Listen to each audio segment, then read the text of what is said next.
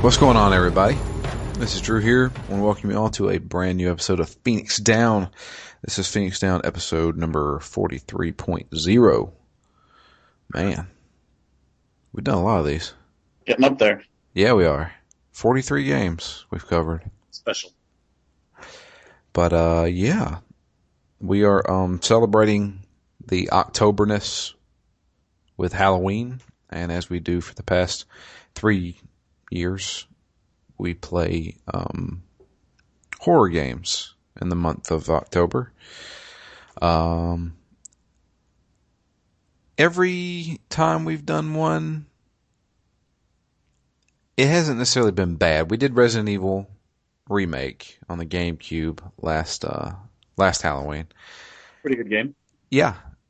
The other ones, Siren Blood Curse and Anna, not so much.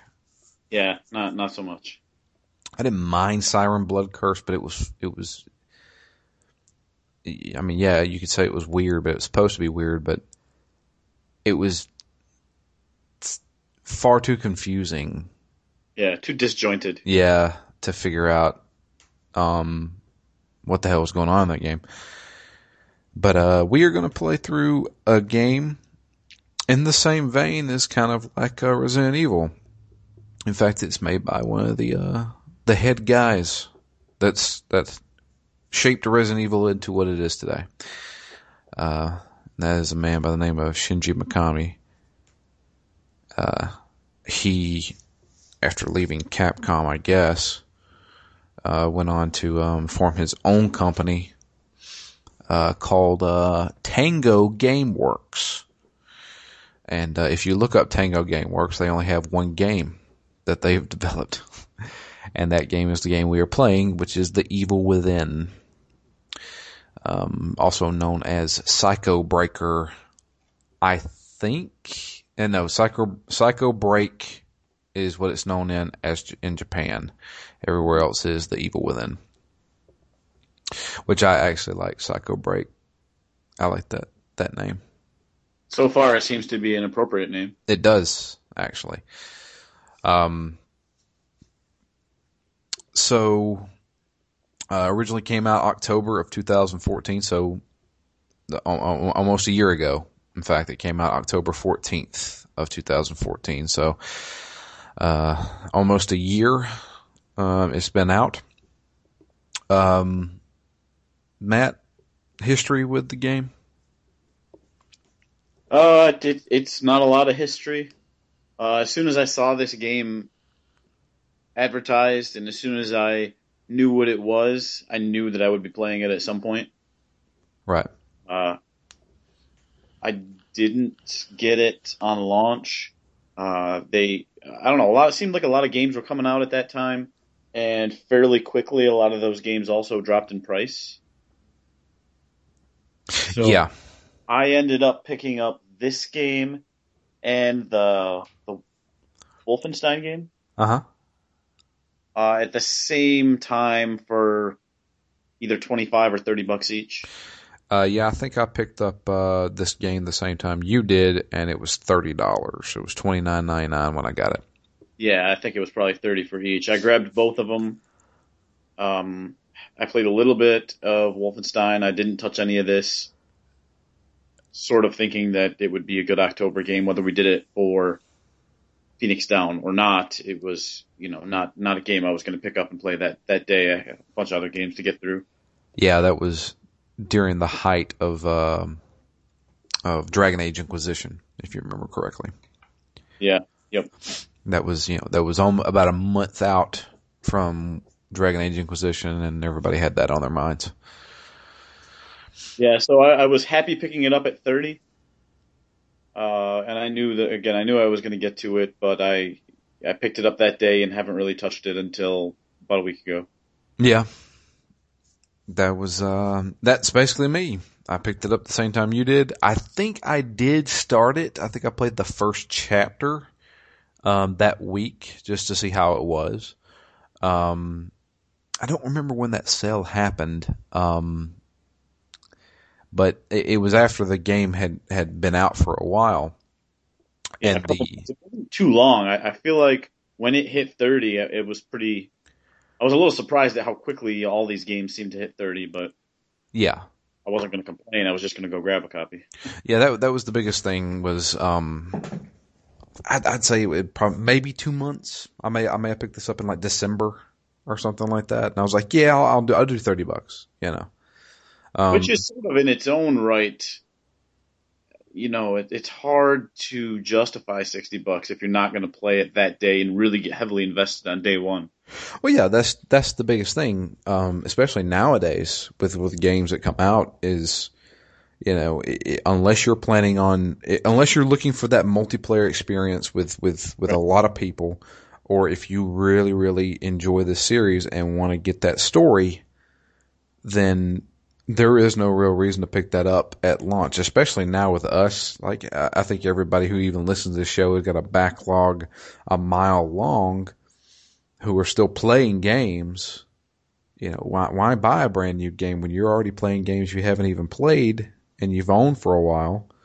And just, when you're done with your backlog, you can go to the new ones, or the quote unquote new ones, and they're cheaper.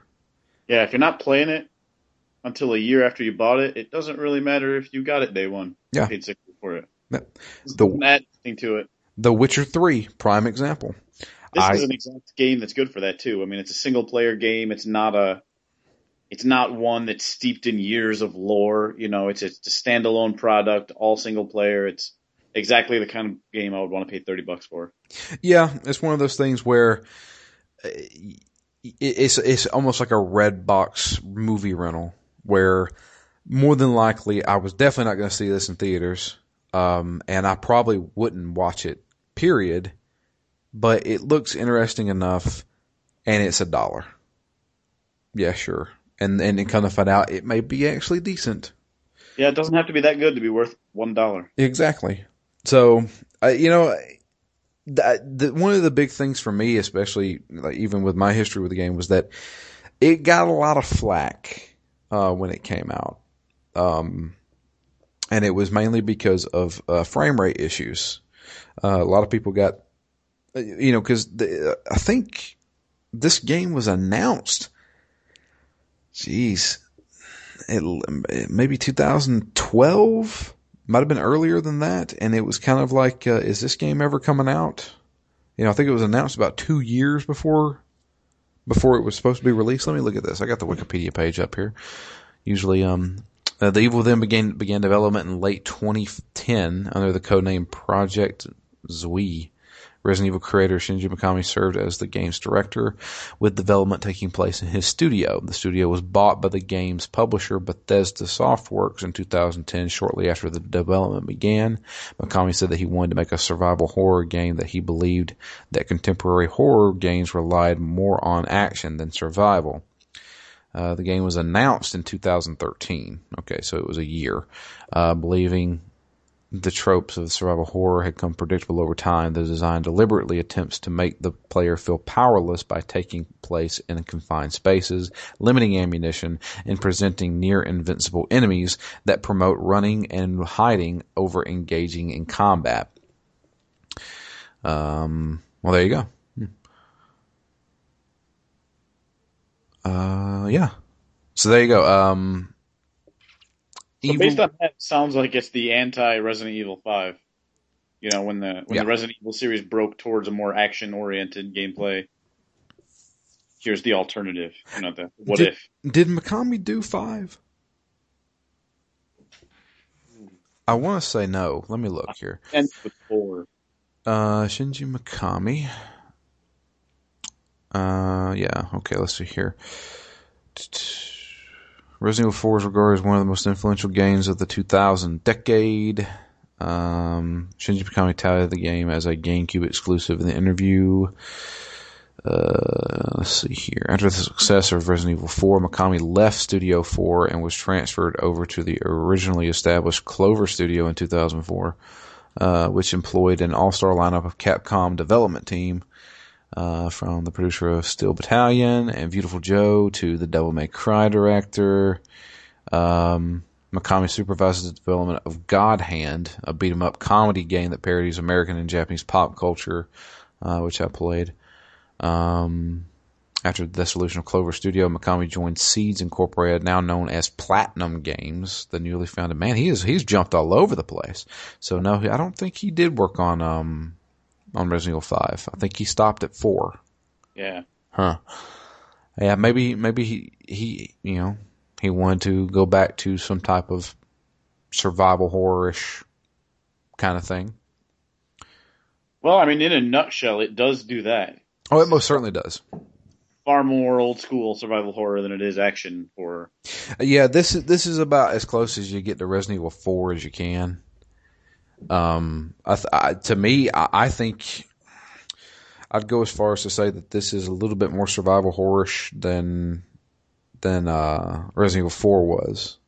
Yeah, I mean, 4 was certainly the one that started that action-oriented gameplay. Yeah. I mean, really, to me, again, we've said this before, but 5 was a really fun co-op game. It was a really fun action game, not a horror game at all in it, really. Yeah.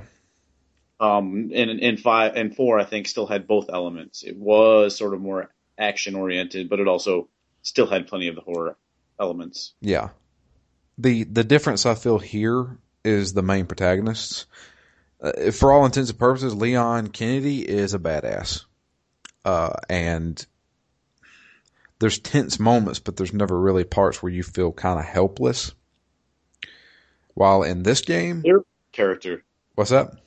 As a player or the character himself? A little bit of both, to be honest with you. I mean, Leon always had a gun with him, and he always has some way of getting out of a situation.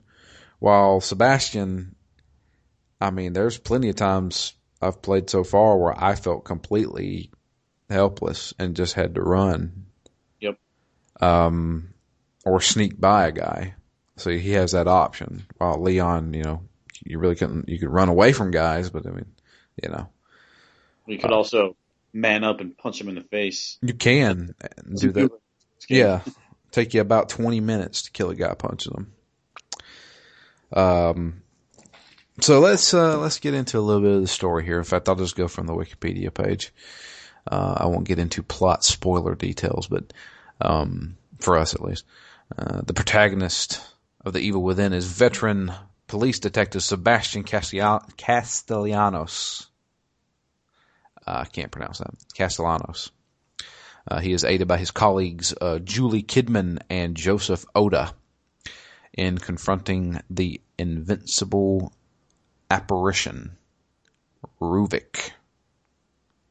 I wonder if he has a cube. Maybe. While investigating the scene of a gruesome mass murder at Beacon Mental Hospital, Sebastian, Joseph, and Kidman encounter a maleficent and powerful force after seeing the slaughter of his fellow officers by a man wearing a white hood covered in burn scars. Sebastian is ambushed and knocked unconscious.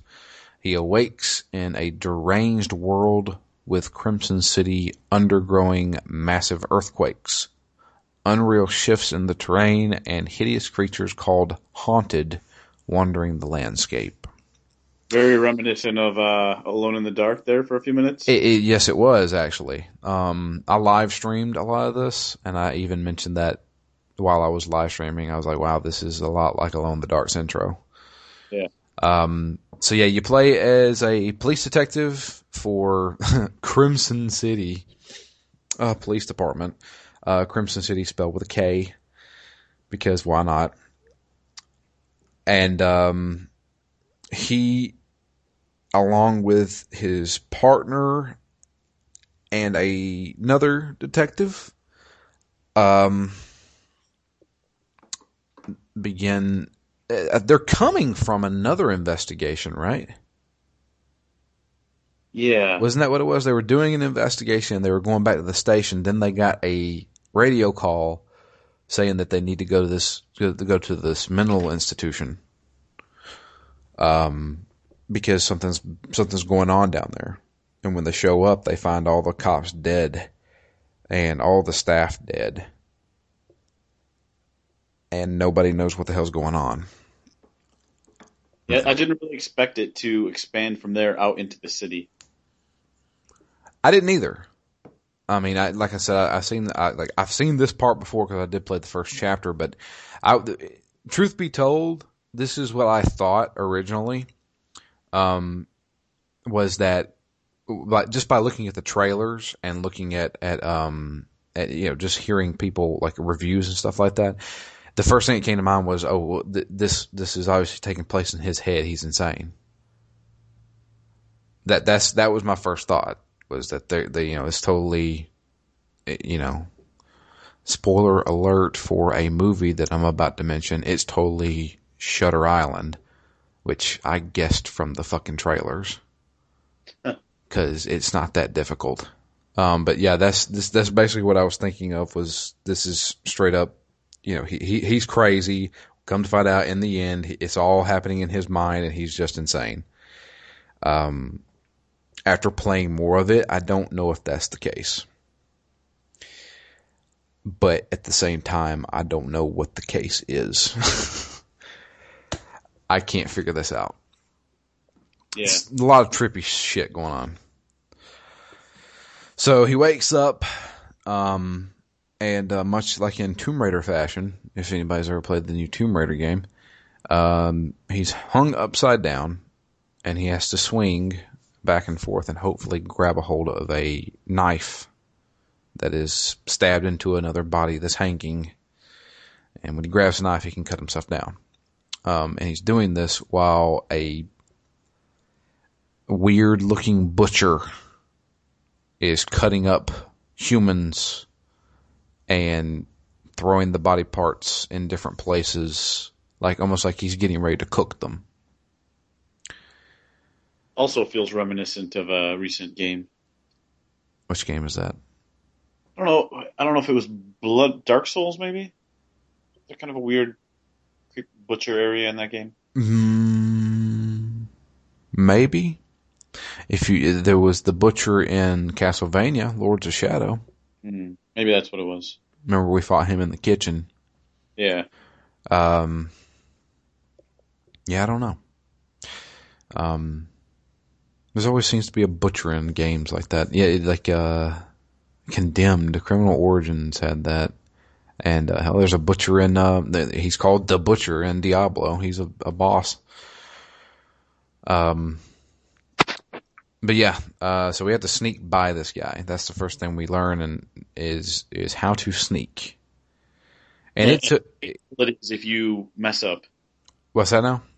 And how much you'll pay for it when you mess up. Yeah. I messed up a bunch of times here because I didn't know what I was supposed to do. Yeah, I didn't either.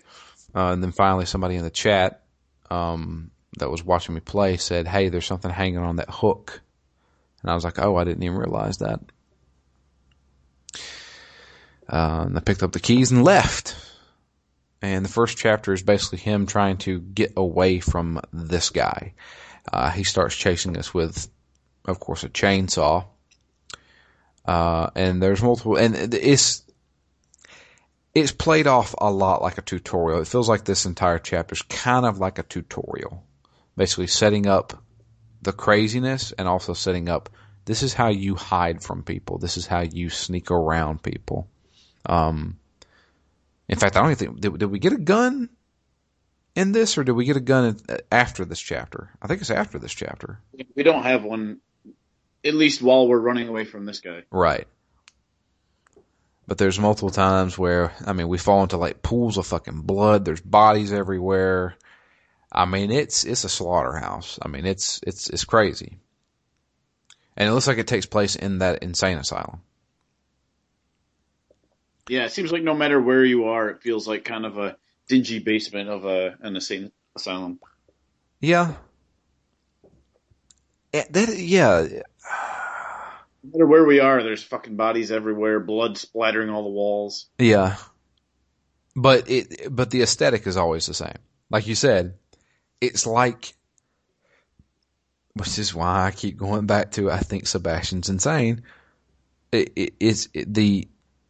The environments always go back to, you're in some type of a mental institution. Some kind of a hospital, or it looks like a hospital setting. even after we quote unquote make it out,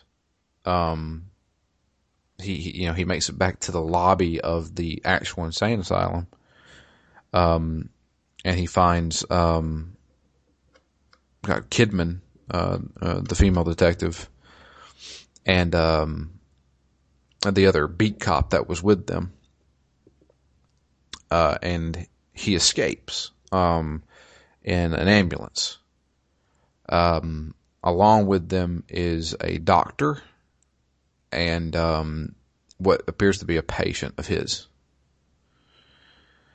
And, he mentions Oda, I think is his name. I can't remember. Joseph. He mentions Joseph, but they had to leave him. They're like, we need to get the hell out of here now because earthquakes are starting to happen and the city's like crumbling apart, and we need to get the hell out of here. At the same time, we have been seeing this hooded figure, with the burn marks on his face. And this hooded figure looks like a ghost. It acts like a ghost. It looks almost transparent at times. Teleporting here and there. Yeah, it gets to teleport. It teleports all over the place and just kills guys randomly.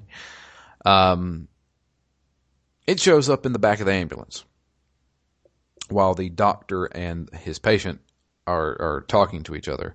The patient seems like he is obviously insane. And he starts, at first I thought it was a woman at first, but then it's a guy, I guess. And he starts freaking out, and Sebastian's sitting in the front riding shotgun with the beat cop who's driving the ambulance. And all of a sudden the beat cop dies.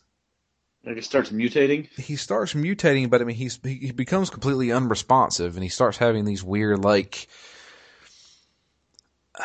I don't know, pus boils popping up on his face and all over his body. And we don't know what the hell's going on. Sebastian looks in the rearview mirror, and that hooded figure is just kind of floating in the back of the ambulance. And, since the cop was driving, oh, look, we go over a cliff.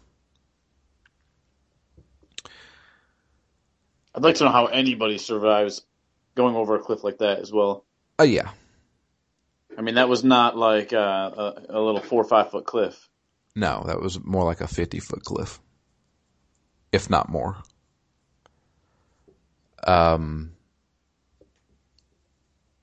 So Sebastian wakes up, and we move into chapter 2. When Sebastian wakes up, he climbs out of the ambulance, and it's kind of like at the bottom of a wooded area. And it's now night time. And this is where it starts to open up very slightly. And it's still kind of in a tutorial sense. They're still teaching us how to sneak. Now they're teaching us how to sneak attack. Sneak up on a guy and stab them in the head with your knife, even though he can't have his knife out all the time. Yeah, you don't actually have a knife. It just appears when you need it. Yeah, I can't figure that out. It's something. It's a knife that Ruvik would use. It's kind of appearing and disappearing. Right. So we can sneak attack against guys. We also, I believe, get a gun here. We get the revolver. But it's kind of drove into our heads. Hey, use your gun when you really need to. It's, sneaking and running away from people is a very viable option. Is what they kind of run that through your head. Yeah, I mean, even headshots are not terribly effective in this game. No, you can blow off half a person's head, and it is. I mean, it's pretty fucking gruesome. That's gruesome. Yeah. I mean, you can blow off half of a thing's head. These guys, they're not zombies. Some of them look like zombies, but they look more like possessed people. Their eyes glow, and they kind of shine out. Deadlights reminds me of Stephen King. It actually reminds me of Ghostbusters 2 when Janosch has his eyes that turn into flashlights when he's walking down that hallway. Used to scare the living shit out of me when I was a kid. Oh, man. Every time I get an email when we're recording. Every fucking time. But yeah, so I can't tell you what these things are. It looks like they're getting possessed. There's many times where we'll see what looks like a horde of cockroaches or some type of bug crawling around. Yeah, it's really weird. I was going to ask you about those because there's parts where you've got like cockroaches just like swarming up and down and around the walls, Yeah, and then there's other parts in the game where it looks like there's just little red drops like bursting on the screen. yeah. It doesn't look like it's in the environment. I don't know. I mean, are they both just part of his hallucinations? It could be. I maybe, hopefully this will be explained. Because at this point, I don't know what's going on. I don't really know what's real anymore. There's another thing that's introduced, I believe here. It may be in chapter 3. I can't remember. Mirrors? What now? The mirrors? Yeah, the mirrors. Yes. This mechanic, it kind of serves as a checkpoint. There are checkpoints, like standard checkpoints throughout the game, but they're kind of spread out. But there are, so one of the things is you're gathering new weapons. You're also gathering, this thing, I called it brain juice for a long time, but they just call it green gel. And what you can do is when you pick up green gel, you can find it in jars, or you can kill an enemy and it will drop green gel sometimes. Which makes me wonder what it is. Is it like boiled down human bodies? I don't know. Maybe it's brain juice, like I said. Because it has the emblem of a brain, whenever you hover over it. Yeah. But they call it green gel. I don't know what that is. But we use that to upgrade Sebastian. You can use green gel. There's certain types of green gel, like big bottles of it are worth 1,000 points, and smaller ones are worth like 100 or 300 or something like that.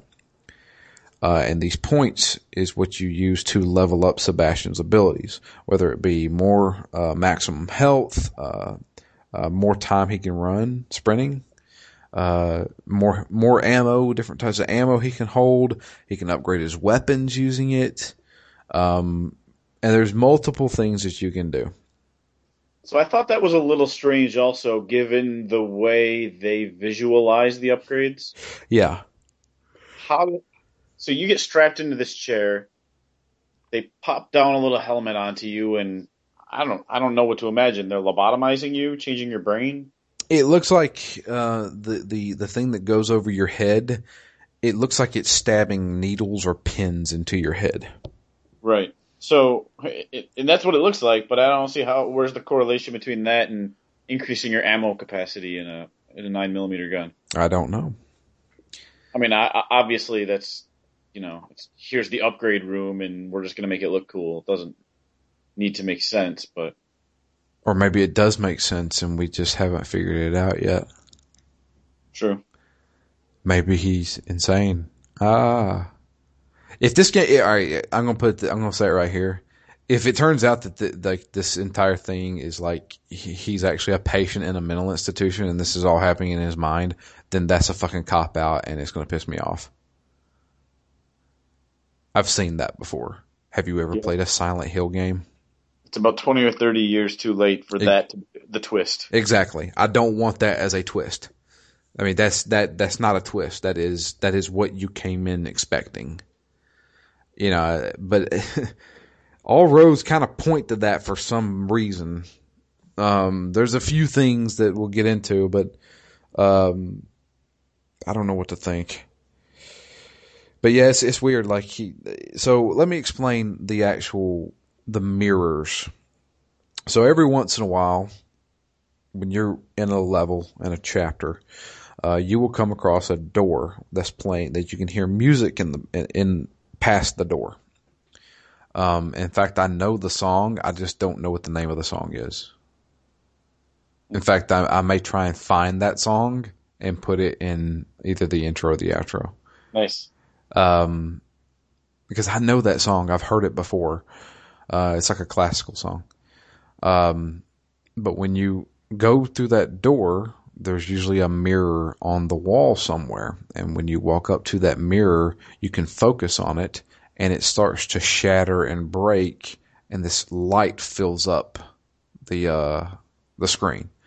And then Sebastian wakes up in a bed in what looks like either a hospital or a mental institution, and he can walk outside of the room, and there is a nurse there, and she is talking to him about multiple things. It's weird. There's always a newspaper. Every time you go there, there's always a newspaper you can pick up and read, like the headlines and stuff like that, and it kind of gives, I guess, a little backstory.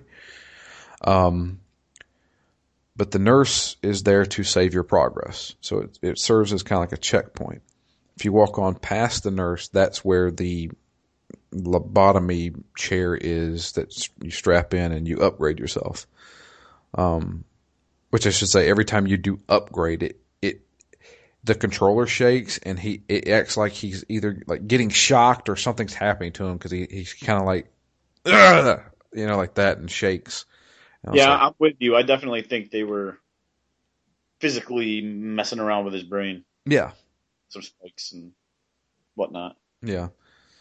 In fact, the loading icon, the loading and saving icon is literally a lobotomy pick that they used to shove into your eye. And it's a pick going into a brain. And I'm like, this is weird. So, if anybody knows what I'm talking about, the pick that looks like a hammer on the end, where they used to shove it into your actual eye, not your eyeball, but in the side of your eye, and that used to just nick a little part of the brain right behind the eye, and it'd give you a lobotomy. That's what they used to do back in the 20s. And they're like, we don't know what to do with this guy. Give him a lobotomy. Yeah, just start destroying parts of his brain. Yeah. This will calm him down, ma'am. You won't have any more trouble out of him. It's completely harmless, yes. I mean, we're shoving a pick into his eyeball, but that's okay. He'll be fine. Oh, man, the things we used to do. Yeah, it's really creepy that was a thing that happened in this country, not like it's not in a horror movie, but in real life. Yeah, less than 100 years ago. Oh man, that's creepy as shit. Well, and that's why, and there's a lot of other creepy things to go along with that, like test. You got to test those procedures out on people, and there were points when prisoners would be taken and sort of forced lobotomies. Oh yeah, and electroshock therapy. Yeah, that's one of the reasons that second season of American Horror Story is so creepy to me. Yeah. Is because you get into one of those situations and you don't have any control, and the people who you would try to convince that you don't need this procedure are not going to hear it. Yeah. So it doesn't matter how sane you are, you're getting this treatment, and that's pretty scary. Yeah. You're just so helpless in that situation. Unless you're Sebastian and you choose to do it. Yeah. He sits down himself and says, well, I need some deeper pockets so I can carry more pistol ammo. So give me a lobotomy. I don't know. But I've been upgrading the shit out of him, to be honest with you. Yeah, I finally have. But there's also another mechanic that I do want to talk about. So that's the kind of the save. Like you can save in between chapters. There's checkpoints that you can that just pop up after you make a certain point in the chapter. But then there's also these kind of like midway points where you can go into the mirror, talk to the nurse. Also, a little bit later on, you'll get keys, which you can then go to. Basically, what are those like? The cadaver racks. Yeah, cadaver lockers. Lockers. There you go. And you can you'll find keys in kind of interesting ways, which we'll get into. And that open these cadaver lockers, and there's usually items inside. It could be green gel, it could be ammo, it could be things that will help you out. And there's a ton of lockers, which makes me think, man, there's a shit ton of keys out there. So I like that save area is changing a little bit over time, though. Yeah, it is. You had to go through that whole process just to save every time. It was going to start getting real tedious. But now that it's becoming a bit more interesting, and there are some other things to do, like with these keys. So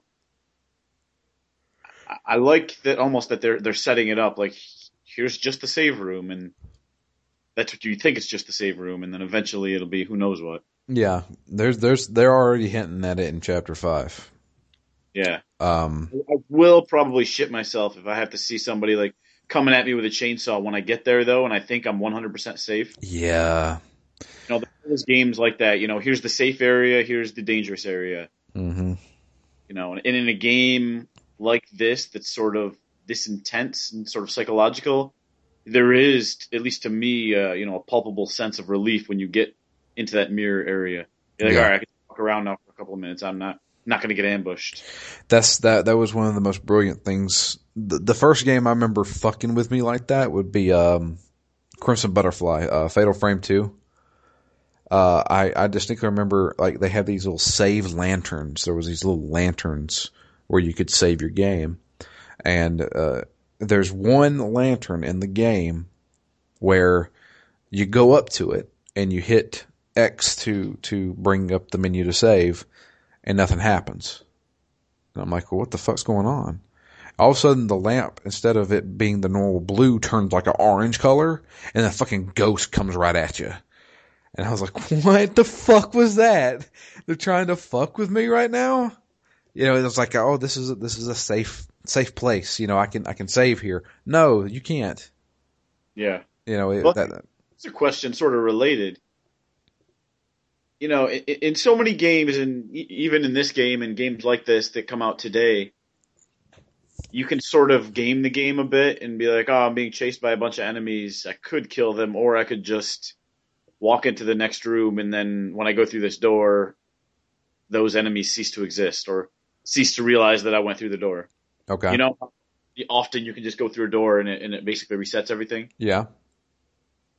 I wonder what the first game was where they would follow you through a door.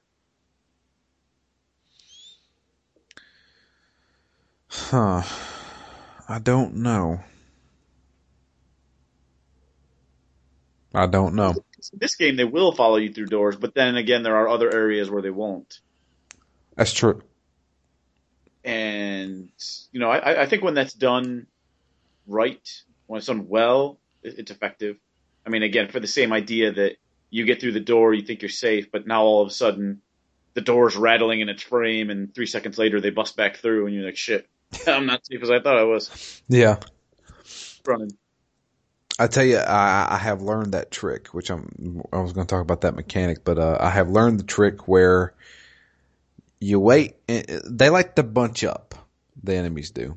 They remind me a lot of the Los Ganados from Resident Evil 4. But they like to bunch up, and what they'll do is they'll, they're all coming towards you like through a corridor, right? Well, I wait for them to all bunch up, and then I pull out my nice big shotgun, and I shoot just toward their kneecaps, and it knocks probably 2 of them down, maybe 2 more kind of like staggered. I walk up to the 2 guys that are on the ground, pull out a match, throw it on the ground, all 4 of them go up in flames. Yep. That is fucking great when you can do that. Yeah, that is satisfying. That is, so that is the other mechanic we need to talk about, which is, the matches mechanic. So, I think it's another way of trying to fuck with the player. is that you don't know when a guy's dead or not. You can shoot a guy like 4 times and he'll fall over and stop moving, but he may get back up in like a minute or so. So to make sure that they are dead, you have to light them on fire with a match. Well, you can only carry so many matches, and you can only find matches every once in a while. So you have to be selective on which bodies you want to burn. Now, if you're lucky, like I said, you can knock multiple guys down. If the guy is down, you can throw a match on them, even if they are starting to get back up. And if they're close together, you light multiple bodies on fire. The thing is, and the thing that he tries to fuck with you is that, A, you don't know if that guy's dead or not. B, you just come across bodies laying on the ground. And it all gives you, over the place. yeah, and you get the option of throwing a match down. Which then you think, well, should I throw a match down? Maybe this guy's just dead. But there's been times where I didn't throw a match down, and guess what? I turn my back, they get up. So it's one of those things where I don't know what to do here. I don't have that many matches, you know? Yeah, and then the one little caveat to that is I don't think I've ever had somebody get up after they've dropped an item. That's true. So a lot of times that's what I look for first. And I didn't realize, I mean, I probably played the first 3 chapters where I would unload all my ammunition into a guy to kill him and then set him on fire. And there was absolutely no need to do that because I had killed him dead and gotten my bullets or my whatever off of his body. Yeah. But it still gave me the option, so I still was like, I better do it just to be safe. Yeah. I think I've done that plenty of times too, but it's to a point now where I'm starting to learn the game a little bit. Like you said, if they drop ammo or if they drop green gel, that guy's not getting back up. Also, if you completely like blow the head off, they're not getting back up. Yeah. I mean, yeah, you can shoot like a half of their head off and they're still coming after you. But if that head's no longer there, they're not getting back up. And I've kind of risked that. Truth be told, like the last, like chapter 4 and 5, I kind of just ran by guys. Because they introduce an enemy, in chapter 3. Fuck those guys. Oh my God. So, no, it's in chapter 4 where they introduce it. Which one? The invisible fuckers. Oh, yes. Oh my God, I hate those guys. So, we'll get back to chapter 3. I'm kind of skipping around because, truth be told, I don't want to do a walkthrough of this one because I think it would get boring. But I just want to talk about highs and lows, and then, oh, this was cool, and talk about the story. So in chapter 4, what ends up happening is we run back into the doctor that was with that patient. And he's trying to find the patient. The patient ran off, and there's multiple times where we'll see the patient, but he's talking to himself and he's running away. And we're like, hey, stop, and he keeps running. And we reach this, he calls it a hospice. And he's like, my brother used to run this hospice. Let's go and see if we can find him. Now I'm like, well, that's kind of fucking convenient. But so we go. And also, what are the odds that he's not dead? Let's be serious here. This is true. And also his hospice is in a weird ass fucking village. I don't know, but, so we go inside, and this is also where we get our first key to open up the cadaver lockers. We see his brother there. The doctor's with us. The doctor is cutting open this guy in a very mad way. And when he turns around, obviously he's one of those weird zombie possessed people. And he comes after us. And, kill him. And then we learn that if you look around, this is totally optional. You don't have to do this. But if you look around, you see that there's an X-ray of what looks like the body laying on the table. And there's keys inside the X-ray. basically inside his chest. So then we have to fucking get a scalpel or a fucking knife, cut open this guy, and we're doing this like you have to position the knife correctly. You have to hit X for him to like pull it. Oh man. And then he reaches in and grabs a key. And then the fucking body jumps up off the fucking table and tries to grab you. And I'm like, it scared the living shit out of me. Because I was not expecting it. And then it just lays back down. I'm like, dude, are you going to put like a bullet in that thing? I was like, is it just tried to grab you? But it doesn't do it. It just did it to scare you. That was it. And there's like really fucked up things like that in this game. And then we go through the village itself, where the hospice was. And, it's kind of like locked off by, a very large gate that can be opened with a chain, but chain's too strong. I need to find a way to cut it. Yeah, chapter 3. Yeah, chapter 3. So that was before the hospice, actually. Yeah, it was on your way to the hospice. Yeah. And so, we've been exploring this area. So this is, chapter 3 was when the game kind of opened up. It was like, here's this kind of semi-big area, and you can just explore. Now there's enemies running around and shit like that, but I mean, you can sneak up behind them or handle them however you want to. And so, I'm just sneaking around, finding guys, and I go into the barn, and I hear, obviously, something's in there. But there's kind of like a big wall in the way, but you can hear somebody behind that wall grunting and kind of yelling, and he's chained to something. And I'm not an idiot. Those chains aren't going to last forever. So, I just kind of went past it. Killed a bunch of guys, stuff like that. And, then I went to the gate itself, and it said I need something to cut this chain with. So I went back to the barn, and of course, the guy breaks free from the chains. He also somehow obtains a chainsaw and is now chasing us around this small village. Yeah, poor planning on whoever locked him up, because if you actually shoot that wall and like disintegrate it, you'll see that he's chained up to like the two posts on either side of him. Uh-huh. And the chainsaw is just sitting right in front of him. Huh. So I don't know who decided to chain him up and then, leave that right in front of him so he can grab it as soon as he gets out. Poor planning. So, this is kind of like our first boss fight. And he's running around, and this dude, like, that's one of the things in Resident Evil 4, and in games in general, when you come up against a boss like this, they're not this fucking fast. This right. Dude, I mean, you can turn tail and hold the run button, and that dude is still right on your ass. And it was from some of the other Resident Evils, like where your boss battles are, here's a giant, monstrous, scary thing, and here's its 4 giant orange glowing weak spots. Yeah. So just, get the pattern, shoot the orange spots, and then you win. Right. This battle feels a lot more dynamic.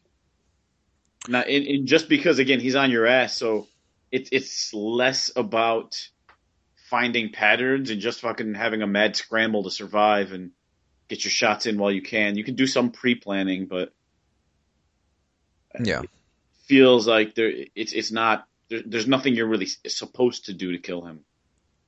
Yeah, you just got to beat him. Yeah. What you can do, and if you did a little bit of exploring, you can lure him into one of the buildings where they have the levers that you can pull, and it shoots those stakes down, like the trap. Yeah, I saw that building and I saw those traps. Uh-huh. He was so fast, I can't imagine how I would run in there, get around the corner, get over to the lever, pull it, and then have the trap activate and have him still be like 14 steps behind me. I somehow did it. They didn't kill him. It did a lot of damage to him, and I think I finished him off with a couple of shotgun blasts. But there's an interesting thing in this game, and it's unlike all the other weapons. So you get a pistol and a shotgun and grenades and this thing called the Agony Crossbow. And the Agony Crossbow is very interesting because it serves as kind of like a multi-tool, where you can load up different types of arrows into it. And the 3 arrows that I've ran into so far, there may be more, I don't know. Wait, in chapter 3 or so far through chapter 5?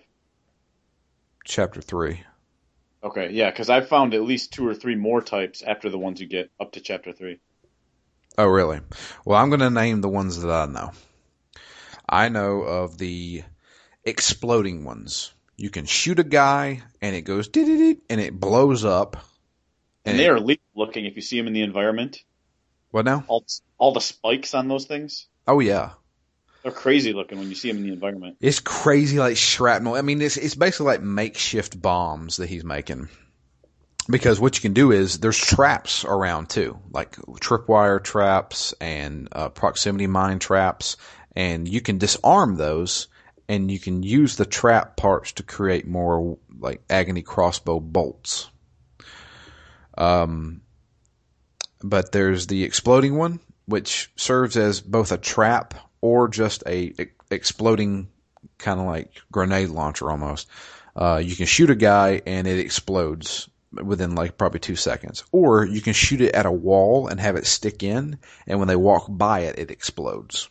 Yeah, that's what I did for the chainsaw boss. Yeah. I laid him a nice little path of 3 of them. So as soon as he busted through that wall and came at me, he had to get hit by all 3 before he even got to the end of the barn. Right. So planning is kind of needed. There is also another arrow, which is like a blinding arrow. You can shoot it at a guy. I think it does a little bit of damage. I don't think it does a lot. But it does damage, but it shoots out this really bright light, and it blinds everybody. And when people are blind, you can just walk up to them and stealth attack them. So you don't have to be sneaking up behind them. When they can't see, you can just walk up to them and stab them in the head. So you can blind like a group of them. Say there's 4 in a group. You can blind all those. You can probably take out 2 of them with stealth attacks, and then the other 2 are still kind of disoriented, and you can kind of get away from them if you need to. And then the other arrow that I have is like the harpoon, which is like this really huge, just regular ass bolt, but it knocks a guy down guaranteed. Hmm. Yeah, I've also found lightning bolts. Oh, really? And freeze bolts. Really? Yeah. I have not used either of them yet. I've been saving them up for a rainy day boss battle where I'm out of ammo. So I'm basically, as I'm playing this game, I'm using up all my pistol shots. I'm using my shotgun shells whenever I need them. And all of these like specialty bolts for the Agony Crossbow, I'm saving for boss battles. You don't need to. You can create them. Yeah. Dude, you kidding me? The Agony Crossbow, besides the pistol, because I'm actually upgrading the pistol because for some reason I'm thinking if anything, I will find a decent amount of pistol ammo. So I'm upgrading the pistol to make it have more damage and faster reload speed, stuff like that. But the Agony Crossbow is getting a shit ton because when I run out of pistol ammo, I'm just, all right, it's time to bring up the crossbow. And, easy. If I'm about to go into a room where I think there's a lot of guys, I will bring up the little brain menu and just because I disarm every trap, So when I disarm every trap, I'm getting trap parts that I can use to make bolts with. And, when you find a bolt, you have the kind of like the schematic to make that bolt again. Yeah, that's what I'm doing now. I think early in the game, I was spending a lot of time with the traps luring enemies into them. Yeah. Instead of harvesting them. So I didn't have quite as many parts built up. And then I used everything that I had built up on that chapter 3 boss. So I am probably acquiring them at a better rate now, but just to be safe, I wanted to have a nice stock. Although, to be fair, you can't really build up a good stock of these, like the explosive bolts and the freeze bolts. You're only allowed to have like 2 or 3. But you can upgrade it. How much you can hold. Yeah, maybe I'll upgrade that eventually, but I need some life and I need some shotgun and some pistol upgrades first. Yeah, that's true. I haven't touched the shotgun upgrades. I mean, it does the job. Shotgun is basically my crowd control. When I got like 4 guys, I'm going to shoot them in the kneecaps and knock them down. I'm not using the shotgun to actually kill people. That is for my agony crossbow to do. Nice. So, yeah. Dude, I mean, when you get that explosion one, it's a double-edged sword. When you know, with the explosion bolts, you shoot a guy, but then for some every time I shoot a guy with that bolt, it takes about 2 or 3 seconds for it to explode. And when I shoot him, he automatically just starts booking it toward me, and it blows me up too. And I'm like, son of a bitch. There's been so many times, I swear to God, there's treasure chests in this game, and I think every one of them is trapped. But they can be booby trapped, and you have to open them slowly, and it's not like they use the stick to do it. You have to push a button down slowly, which is almost literally impossible. And I swear to God, I've got blown up by treasure chests so many fucking times. Just because, and I'm trying to open it as slowly as I fucking can, but it's not working. So you can also only open them part way. So as you're opening them, you'll hear a tiny click, and then just let go of the button, and it'll shut, and it'll be disarmed. Oh, is that how it works? Yeah, because I actually have not been blown up once by the chests yet. See, I've been opening them halfway, and I'm like, okay, do I have to hold it here until he disarms it, or what? Yeah, you just have to open it enough, and then let it drop shut again. Okay, got it. And it'll automatically be disarmed. You don't have to actually go through like a progress bar or any mini game or anything. All right. So we kill the chainsaw guy. We get the chainsaw and cut the chain, and then he just drops the chainsaw. I'm like, dude, you got a fucking chainsaw, you know? A chainsaw. You won't miss with a chainsaw. If all these guys are running up to you, all you gotta do is just hold it out in front of you. They're dead. But he's an idiot. Sebastian's an idiot. Huh. So, going into chapter 4, that's the hospice and stuff like that. We get separated from the doctor. And, chapter 4 is kind of interesting. This is when we get into the psychological stuff, where I don't know what's real and what's not. So there's multiple times in this chapter where the screen will kind of flash for a second, and then it does this weird, like, slow-mo haziness thing, where if you move the camera, it kind of shifts really fast. Yeah, it's almost like you have a concussion or something. Yeah. And then something changes. There's a glitch in the Matrix or some shit. So like you'll walk through a door and then it'll flash, and when you turn the camera around, that door is no longer there that you just walked through. So there's always something that changes when this happens. And this happens multiple times, even in chapter 5. And we start running into a few things. First thing is we run into this spider-looking woman thing, which I know you said Laura. I mean, are we sure that's her name? I read something that said that was her name. I read something that mentioned Laura, but I didn't know it was what we were fighting. So we run into her, and we run away from that one. And then we also run into the hooded guy while we're running away from shit. And we have to run back away from him. So we're going down like a big flight of stairs, and we run into him, and then he starts walking and teleporting up the stairs, so we have to run back the way we came. There's been multiple times in this game where you go somewhere and then run away, and then something changes, and I'm like, how did that happen? Yeah. Yeah, because you wouldn't intuitively think to run back that way because you're like, I've already been there. There's no way to escape. Yeah. And then all of a sudden there is. Yeah, maybe we're looking at this as a video game, and I think we need to look at it like, I don't know, a psychological thriller. I don't know. So, Chapter 2 is kind of like fuzzy for me because I did it yesterday afternoon, and I can't remember it. Chapter what? Chapter 4. Yeah. We run back into the doctor. We find the kid, the patient. I remember we go down these stairs.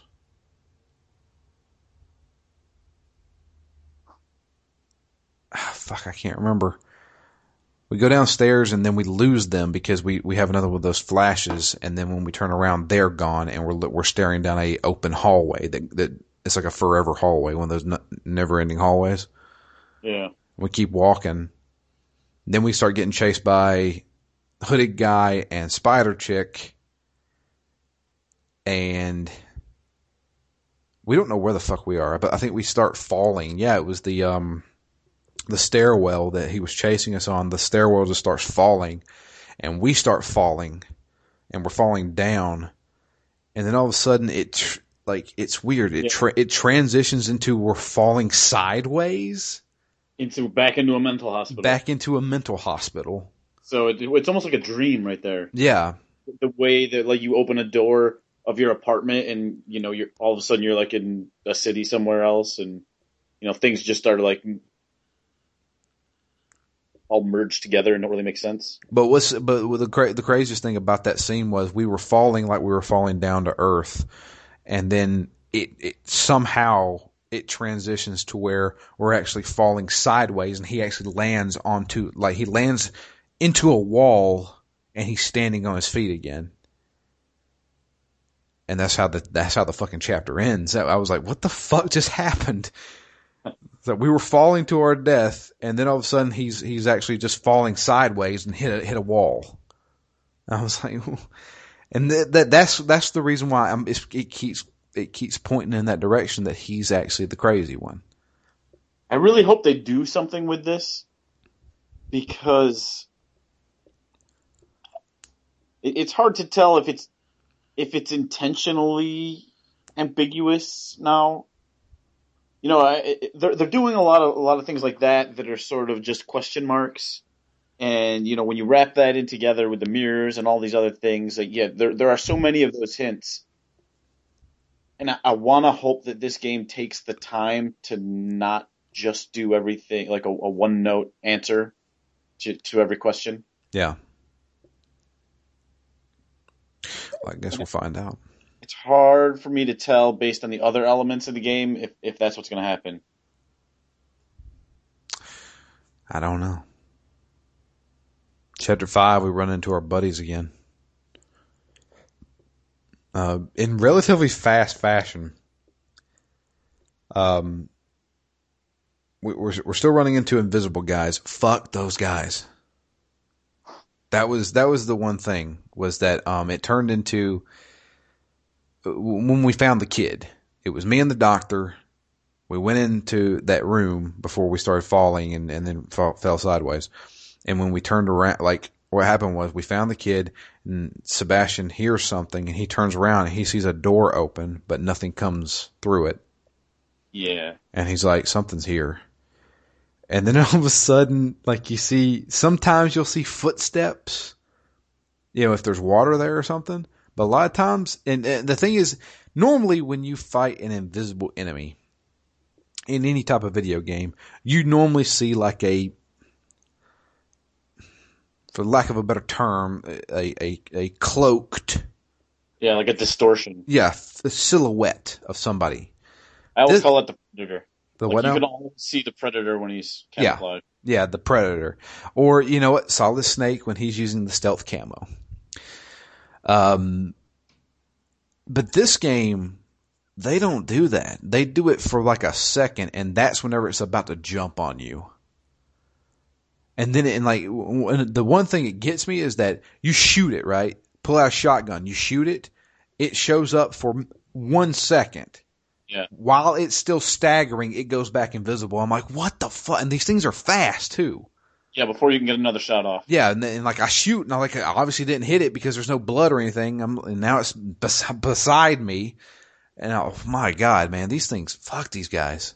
And they're weird looking. They have these like weird Cthulhu looking fucking faces. And when they grab a hold of you, they try and like suck your face off with their face. God. Mikami's got a fucked up brain, man. But yeah. So we're dealing with invisible guys going through what looks like another fucking hospital. But in chapter 5, something different happens. We run into Joseph. Joseph is being, I don't know what's happening to him. He's in a bathtub full of some kind of like off-white crap. And we get him out and he's like, what's going on? And he's like, did you bring me here?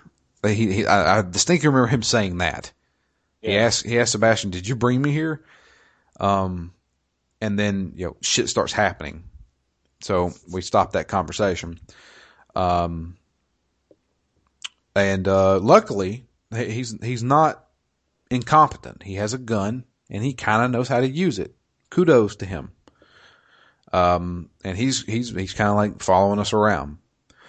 And we can heal him, and it doesn't take any healing items. Yeah, I like that. Yeah. I'm glad you can use that gun, but aim for the head. Yeah. You want some more attacks. But so he's following us around, and when we continue on, the loud sound that Sebastian keeps hearing, that ringing sound that makes him go a little crazy every once in a while, it's also affecting Joseph.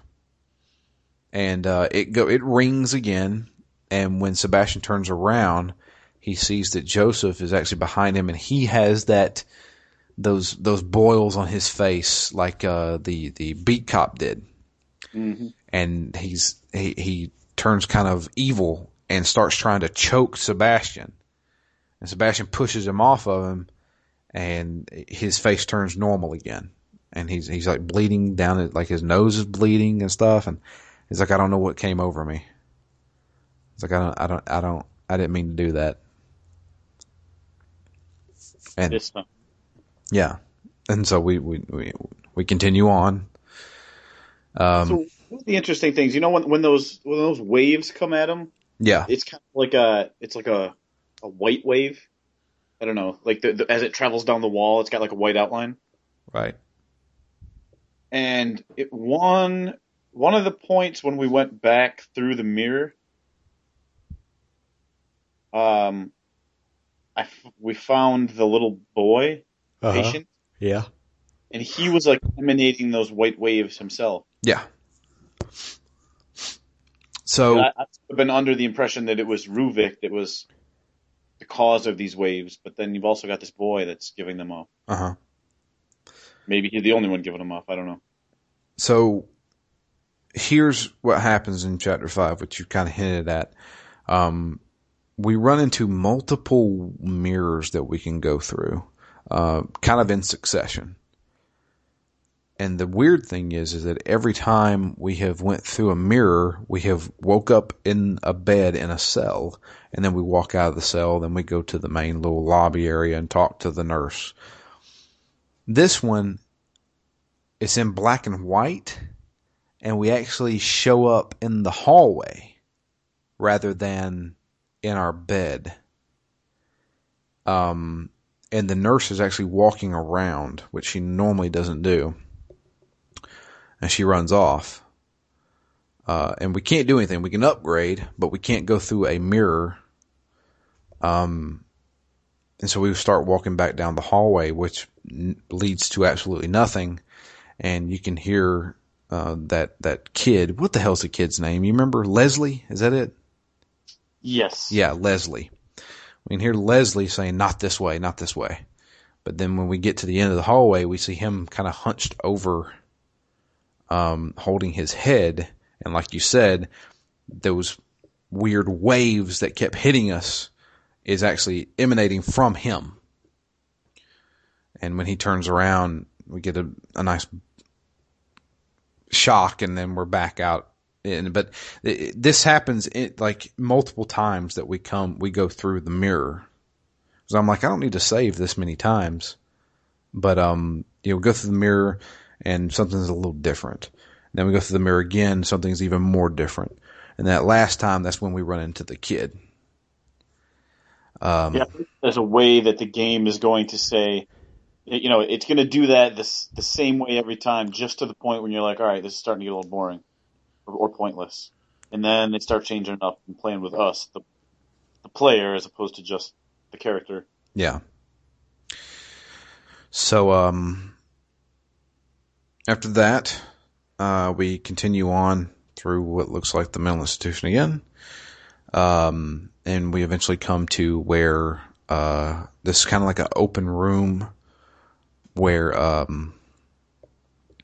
there's a tank in the middle of the room, and it's being filled with like this green liquid. Yeah. Not quite as bright as the brain juice, right? Yeah, it's not brain juice. It's just like, maybe it's piss. I don't know. The woman, the female detective, what's her name? Julie Kidman? Kidman, that's it. I keep calling Nicole Kidman. But yeah, Kidman is there. She's inside the tank, and it's slowly filling up. And it's not necessarily a boss fight, but it's kind of like a big standoff. Bunch of guys start coming in, including guys with dynamite, who will try and run up to you and explode you. So it's Joseph and Sebastian trying to hold these guys off, kill a bunch of them, and now we got to figure out a way to get her out of that tank. So Sebastian has to kind of go around and find the control panel. Which they threw a bunch of enemies at me, but you got a timer because it shows like how much water's being filled. Mm-hmm. And I just ran by those guys. And, to turn the dials, she releases, and while Sebastian's still up on that platform where the control panel is, the floor, I don't know what happened here. It looked like somebody was using a laser and shooting the floor, and then the floor collapsed and they fell through. Do you remember that? Yeah. We just did this like an hour ago. Yeah, I saw that same thing, and because all you see is sort of like the lines appearing on the floor, and then the floor gives way. Yeah. So my first impression was that it was the equivalent of some sort of like ritual. I don't know, in movies where somebody draws like a pentagram on the floor. Yeah, it looks like, in Doom, like you see those, the bright, like lights that are a pentagram and stuff like that. It's what it looked like. I mean, it wasn't a pentagram, but it was something, it looked like some kind of a symbol. Yeah, I think it was just a square where all the edges kept going. Yeah.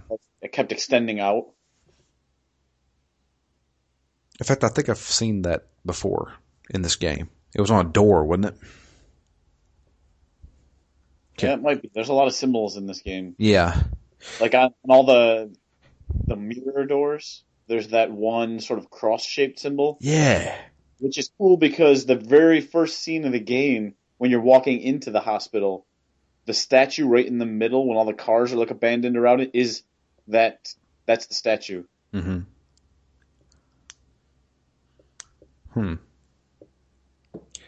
I don't know.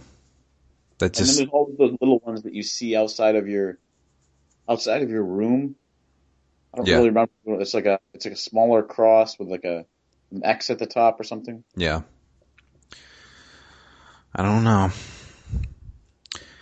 So they fall down. We jump down with them, trying to get to them. They've went way on down and are trying to hold off a bunch of zombie guys. kill all those guys, and continue on. And we're walking down this hallway full of blood and bodies. Not for the first time. Yeah. And everybody, like Joseph gets pulled under, and then, Kidman gets pulled under by hands pulling them under into the blood. And then, of course, it happens to Sebastian. He falls through into the blood and then comes out like he falls down into another area. And this area is where we decide to take on the Spider Queen woman. She's kind of freaky looking. Imagine the girl from The Ring, but if she had like 6 legs and they were really elongated and walked like a spider. And she doesn't like fire very much. In fact, that's the only way to kill her, I think. Actually, that's not the only way to kill her, because I remember there was a tooltip during the loading screen saying that she can be killed by conventional weapons, but it's not advised. So, she doesn't like fire, so there's a couple of torches you can light her on fire with for a few seconds. But the big ones is you gotta lure her into traps. Now, there are multiple exploding barrels that will do the job. You can also... Brightly colored red. Yeah, of course. Red barrels, man. And then there's also 2 furnaces that you can lead her into and climb out of and then turn on the furnace to burn her.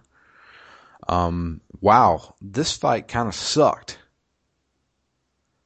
If she catches you, you're dead. Doesn't matter if you have full health. She's going to kill you. So you have to keep running. And she's fast, just like every other boss in this game. And eventually you burn her alive. That's fun. And kill her. Go through the door that blood goo was blocking.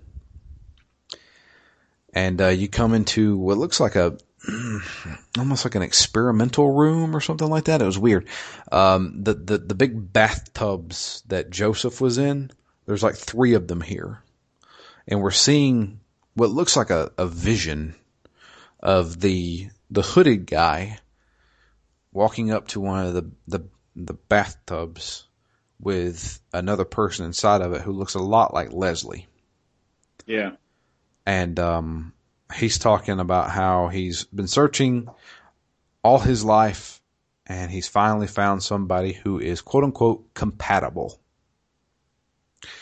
And then the vision ends and you're back in the same room, but there's the 3 bathtubs are filled with zombie dudes. And they get up and start coming after you. I like the one other evolution of that vision that he had, which was like the giant brain stem wrapped in barbed wire. Yeah, which is basically like the cover of of the game. But it was weird because we only had that vision for like 2 seconds, and it had no bearing on the rest of the way that the scene plays out. Yeah, well, he looked up. He was looking up because it was like the bathtubs are connected to this kind of like housing area. And the housing area is what turns into the brain stem and then the brain when he looks up. But the interesting thing is that the zombie guys that get up out of the bathtub whenever you come back to reality, quote unquote reality, they have these, they're hooked up to the housing unit. So when you kill them, you come up to them and instead of lighting them on fire, you actually unplug them from the housing unit. And it kind of shuts it down, I guess. I don't know. Yeah, I'm getting a pretty sport vibe out of this. What happened, Matt? You tell me. I don't know. Yeah, I mean, I don't know. That's the end of it. Yeah, that's the end of the chapter when you do that. And that's the end of chapter 5. That's where we're stopping. In fact, me and Matt we finished that about an hour ago, right before we recorded. So, At least that was fresh in my mind. Yeah, that was a long chapter. Damn. Felt like a long chapter. Chapter 5 was twice as long as any other chapter. See, it's tough for me though because my chapter times are getting very bloated from dying so much. Yeah. Like this is not an easy game, which is to me like that's the evolution from Resident Evil 4. Like Resident Evil 4 is not a very hard game. Yeah. None of the Resident Evils lately have been hard games. But this game is brutal. Yeah, this game don't fuck around, man. And it's not even so much categorically hard as it is just unforgiving. Yeah. Like you just turn the wrong way and you turn into a zombie, you're dead. Start over. Yeah, like even the regular enemies in this game can kill you relatively easy. It seems like I've went this entire game with like half health. I've never been full health unless I upgraded my health. Yep. This game's definitely not easy.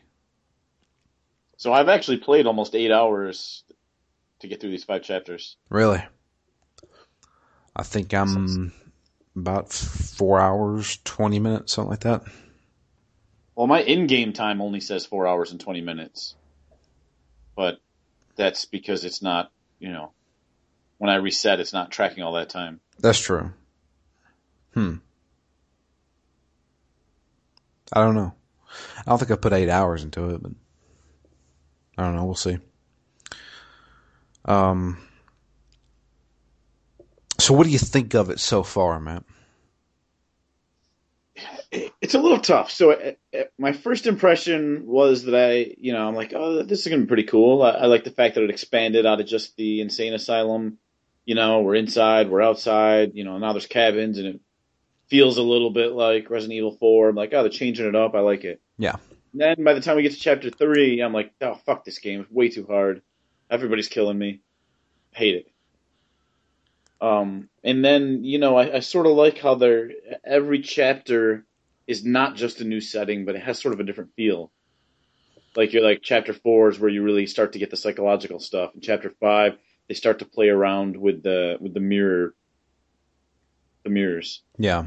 And to me, now that I've played through 5 chapters, I kind of hated chapter 3 as I started it. Mm-hmm. Now that I'm looking back on it, I really like chapter 3 because it was so much more, relatively more open. Yeah, it was. I mean, it was basically like, here's the village, you do whatever you want. And it's a hard game, so maybe that's where this comparison comes from. But to me, it felt a lot more like the way that I feel when I play Bloodborne or Dark Souls. Yeah, which is every corner that I go around, I'm like, fuck. I better be sneaking when I go around this corner so I don't inadvertently alert somebody. I better know exactly which way they're facing so I can try and come up behind them because you can't just go running around like a wild man or you're going to get eaten. Yeah. That's a great comparison. It like including that chapter 3 with that village, it reminds you of the beginning parts of Bloodborne. Yeah. And there's so many buildings I'm crawling into and I'm like, yep. Somewhere somebody's going to bust through a window at me or pop out of a dark corner at me. I know it's going to happen, and it makes every step tense. Yeah. And I don't think you really get that feeling even in any of the other chapters so far. It was really chapter 3 for me, and the rest of them are a lot more linear to some degree. Yeah. So, you can sort of focus ahead of you and that's the reason that I sort of now I'm like, I kind of like chapter 3. It had so much of a different vibe. So to wrap it up, I don't know. I've had the whole gamut of emotions as I've been playing this so far. I'm kind of liking it. It's sort of traditional in many ways and has the potential to do some unique things if they follow through on what we've seen so far. Yeah. And at first I wanted to be like, oh God, another room where there's fucking blood puddles on the floor and dead bodies hanging from hooks. At some point I kind of want to roll my eyes at that. Mm-hmm. But on the other hand, if you're going to give me the traditional setting and not do anything new there, but you're going to use that as like the foundation and then do a lot of other cool psychological things and a lot of other gameplay things outside of that, then I will be far less critical of, the more traditional environments. Yeah. If it's traditional in every way, then it just looks unambitious. If they're giving me that to set me in a horror vibe, and then they're going to play with me in who knows what other kind of ways, I don't know. I'm really interested to see what they're going to do with this. Yeah, me too.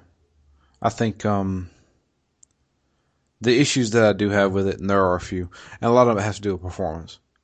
Do you have the black bars on? Are you playing in Letterboxd? Yes. Okay. I'm not. And I'm about to go back to Letterboxd. Because even with Letterboxd, have you experienced some frame rate issues? Yeah, a little. To me, it's more just that the game feels sluggish in general. Yeah. I can't think of times when I've had like 4 or 5 zombies and it's chugged. Like, it doesn't feel like it's being taxed in that way. It just feels in general not to be the most responsive game. Yeah, that's part of it too. With the black bars off, you can significantly see a lot of slowdown in some parts. The biggest parts is whenever the lighting comes into effect.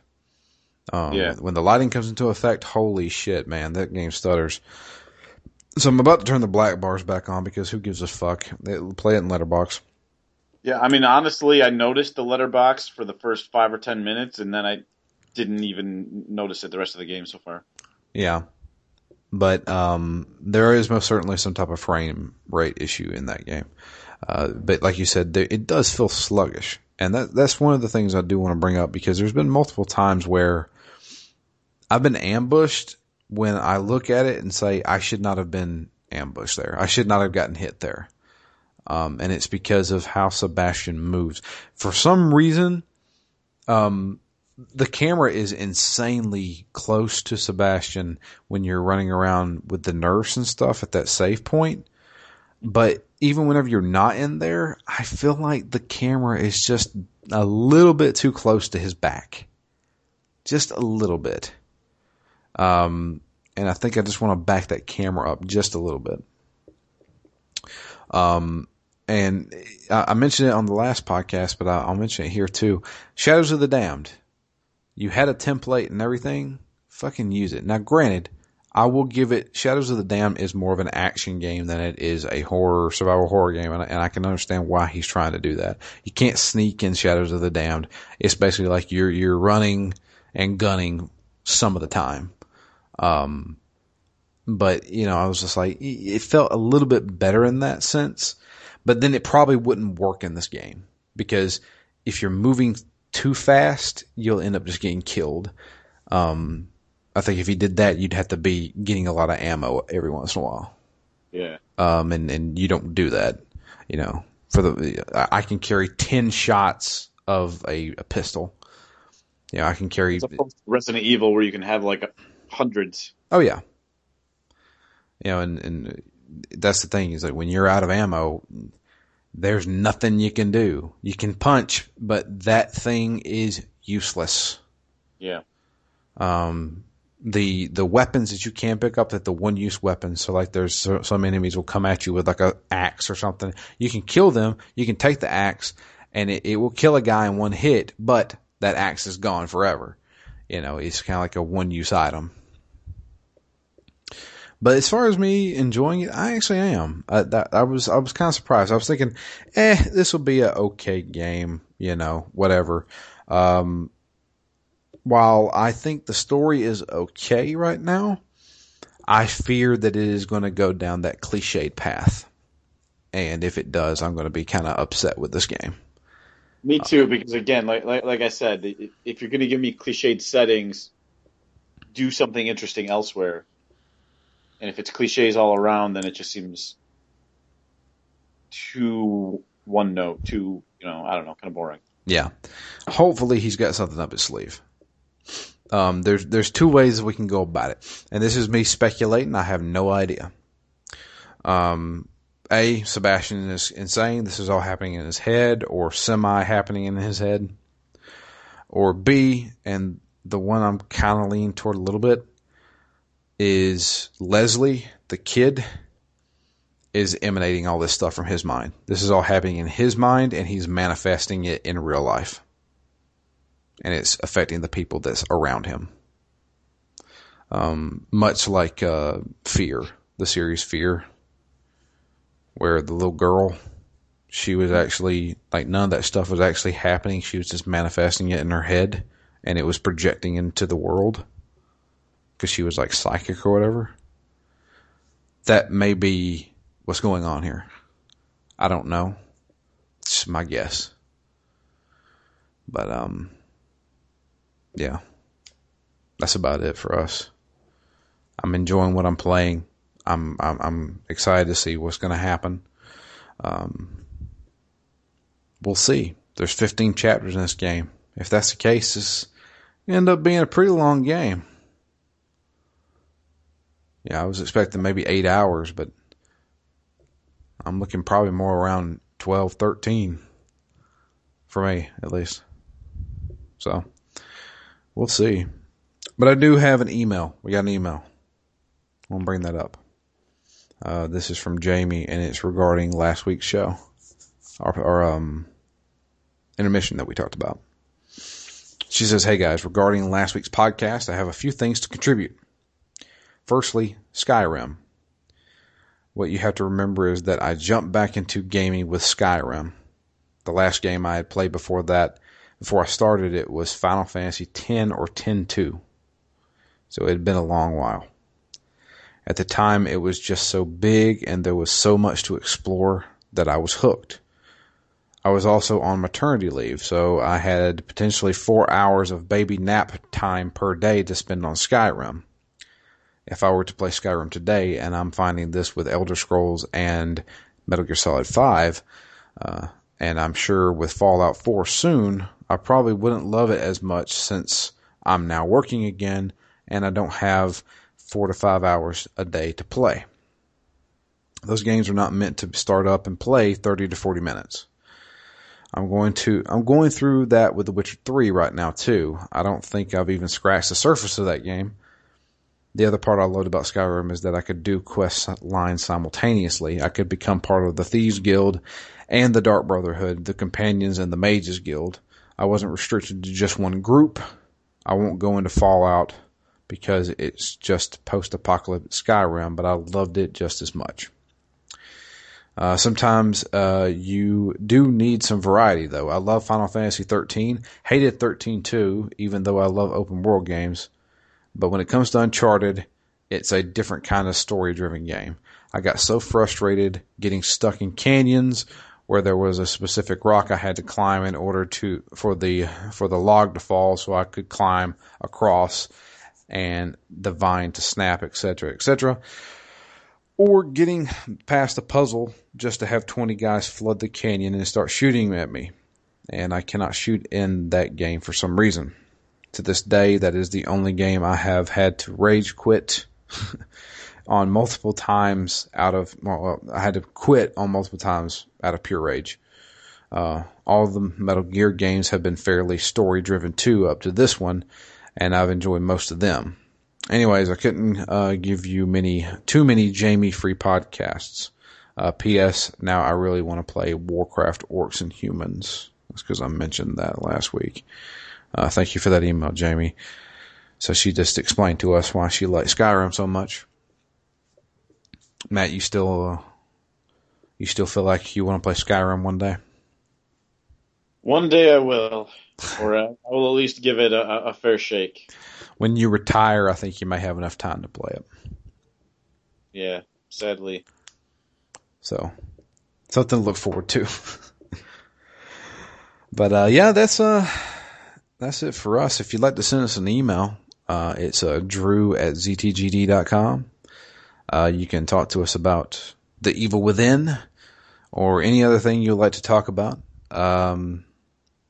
You can suggest games to us, even though we're pretty much set for a while now. You can follow us all on Twitter. I am at DML Fury. Matt is at REMGS. And the podcast itself is at ZTGD Phoenix Down. That's about it, I think. Yeah, Thunder in Paradise. Thunder in a Paradise is live now. The first 2 episodes, which is me and my group creating characters, are up on the website. They went live today. You can check those out. As I said before, they are slightly rough because it is just us kind of bullshitting while creating characters. So there's a lot of dead air in it sometimes, and I think Alan farts one time and everybody was like, get out of the fucking room. And there's a lot of dumb stuff in those. Well worth listening to. It's worth listening to just to hear how the players are going to act and how their personalities and stuff like that. So, but yeah, we're going to do that. And, hopefully we're going to play our first session sometime soon. It's like pulling teeth trying to get these guys together, but we will hopefully get a proper episode out, in the upcoming weeks. But until then, we're going to be handing out those 2 episodes. They're long. I mean, they're both 2 hours each, so got something to listen to. But yeah, that's it for us. We're doing our Halloween episode with a game that has actually made me jump multiple times. So kudos to that game. Yeah, actually, on that note, real quick, I think the hardest I jumped in this game was one of the points when we're walking around the village and there's just a little house. So I'm like, all right, I'm going to go walk up to the door. And as you're walking up, the door busts open and this ghost just comes screaming right out the door. And then like this evaporates. Really? I didn't see that. I was just like, all right, it's another normal house. Nothing weird. Just walking up the steps and all of a sudden the door slams open and she comes screaming out. Huh. And I don't know why. I wasn't even that close to the door, but it was just so unexpected that I mean, I don't know that I screamed, but I definitely jumped. This fucking, that cadaver that jumped up and grabbed me whenever we got the keys out, that made me jump. Yeah, that's a good one. The one, it wasn't even like I saw the guy. That was the thing. It was in the village and you go into a cabin and there's a guy there. And I was going to sneak up to him. It's hard to sneak up on guys in this game. And I was going to sneak up to him. He turns around and sees me. I'm like, fuck. So I'm getting ready to, get into my battle stance to beat him. No, he has a fucking gun and starts shooting at me. And I was like, oh shit. It scared the shit out of me. I had to jump out of the way and shit. And oh man, that was kind of like one of those moments, I was like, I didn't realize they carried guns with them. Yeah, this dude had a fucking pistol shooting at me. But there's been some times where I've been jumping. So yeah, it's a pretty good horror game for me. I'm surprised. So like, it's more disturbing stuff and stuff like where, oh, this thing's right behind me. I hope it doesn't get me, kind of tense moments, not really, boo, moments. Yeah. I didn't experience the ghost thing that you were talking about, which makes me want to go back and see that because that sounds great. But yeah, I don't know. I'm kind of excited to see how this goes, even if the story does get cliched. I plan on seeing it through because, why not? I'll give him that much. Yeah, I'll give him that much. Any game that he ever makes, I'm probably going to buy. So, but yeah, that's it for us. I hope you guys enjoyed this episode, and we're going to be back next week to do part 2 of The Evil Within. But until then, I am Drew. And I'm Matt. And we're out of here. I hope you guys have a great week, and we will be back next week to continue our Halloween spooky time with The Evil Within.